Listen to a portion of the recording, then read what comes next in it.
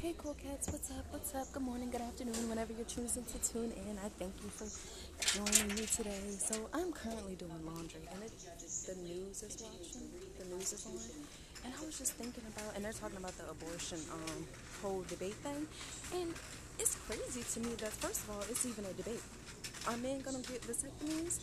Are who's gonna take care of these kids that come from these pregnancies? What about the people who experience rape situations and things like that? Like, I mean, come on now. First of all, these are, yes, our bodies. We should be in charge of our own bodies.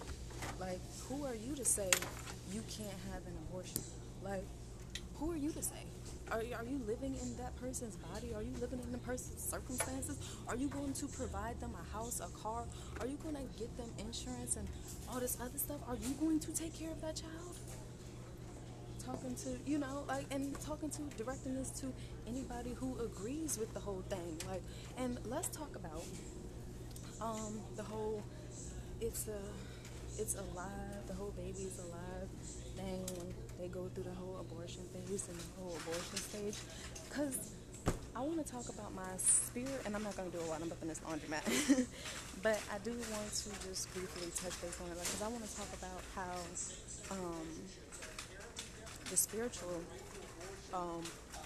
my spiritual take on it, and then my whole opinion about the whole thing, because because it's ridiculous that we even have to debate about it. Like, it should go without question that this is not your body. It's not your body. You don't get to say what, who, what, nothing, because it's not your body.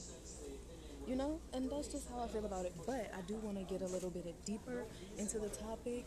Not here at this laundromat though, but I do want to get a little deeper in the topic and think about, like, the spiritual aspect of it. And that. But thank you for tuning in for this quick little upcoming segment. So yes, I'll see you guys next time.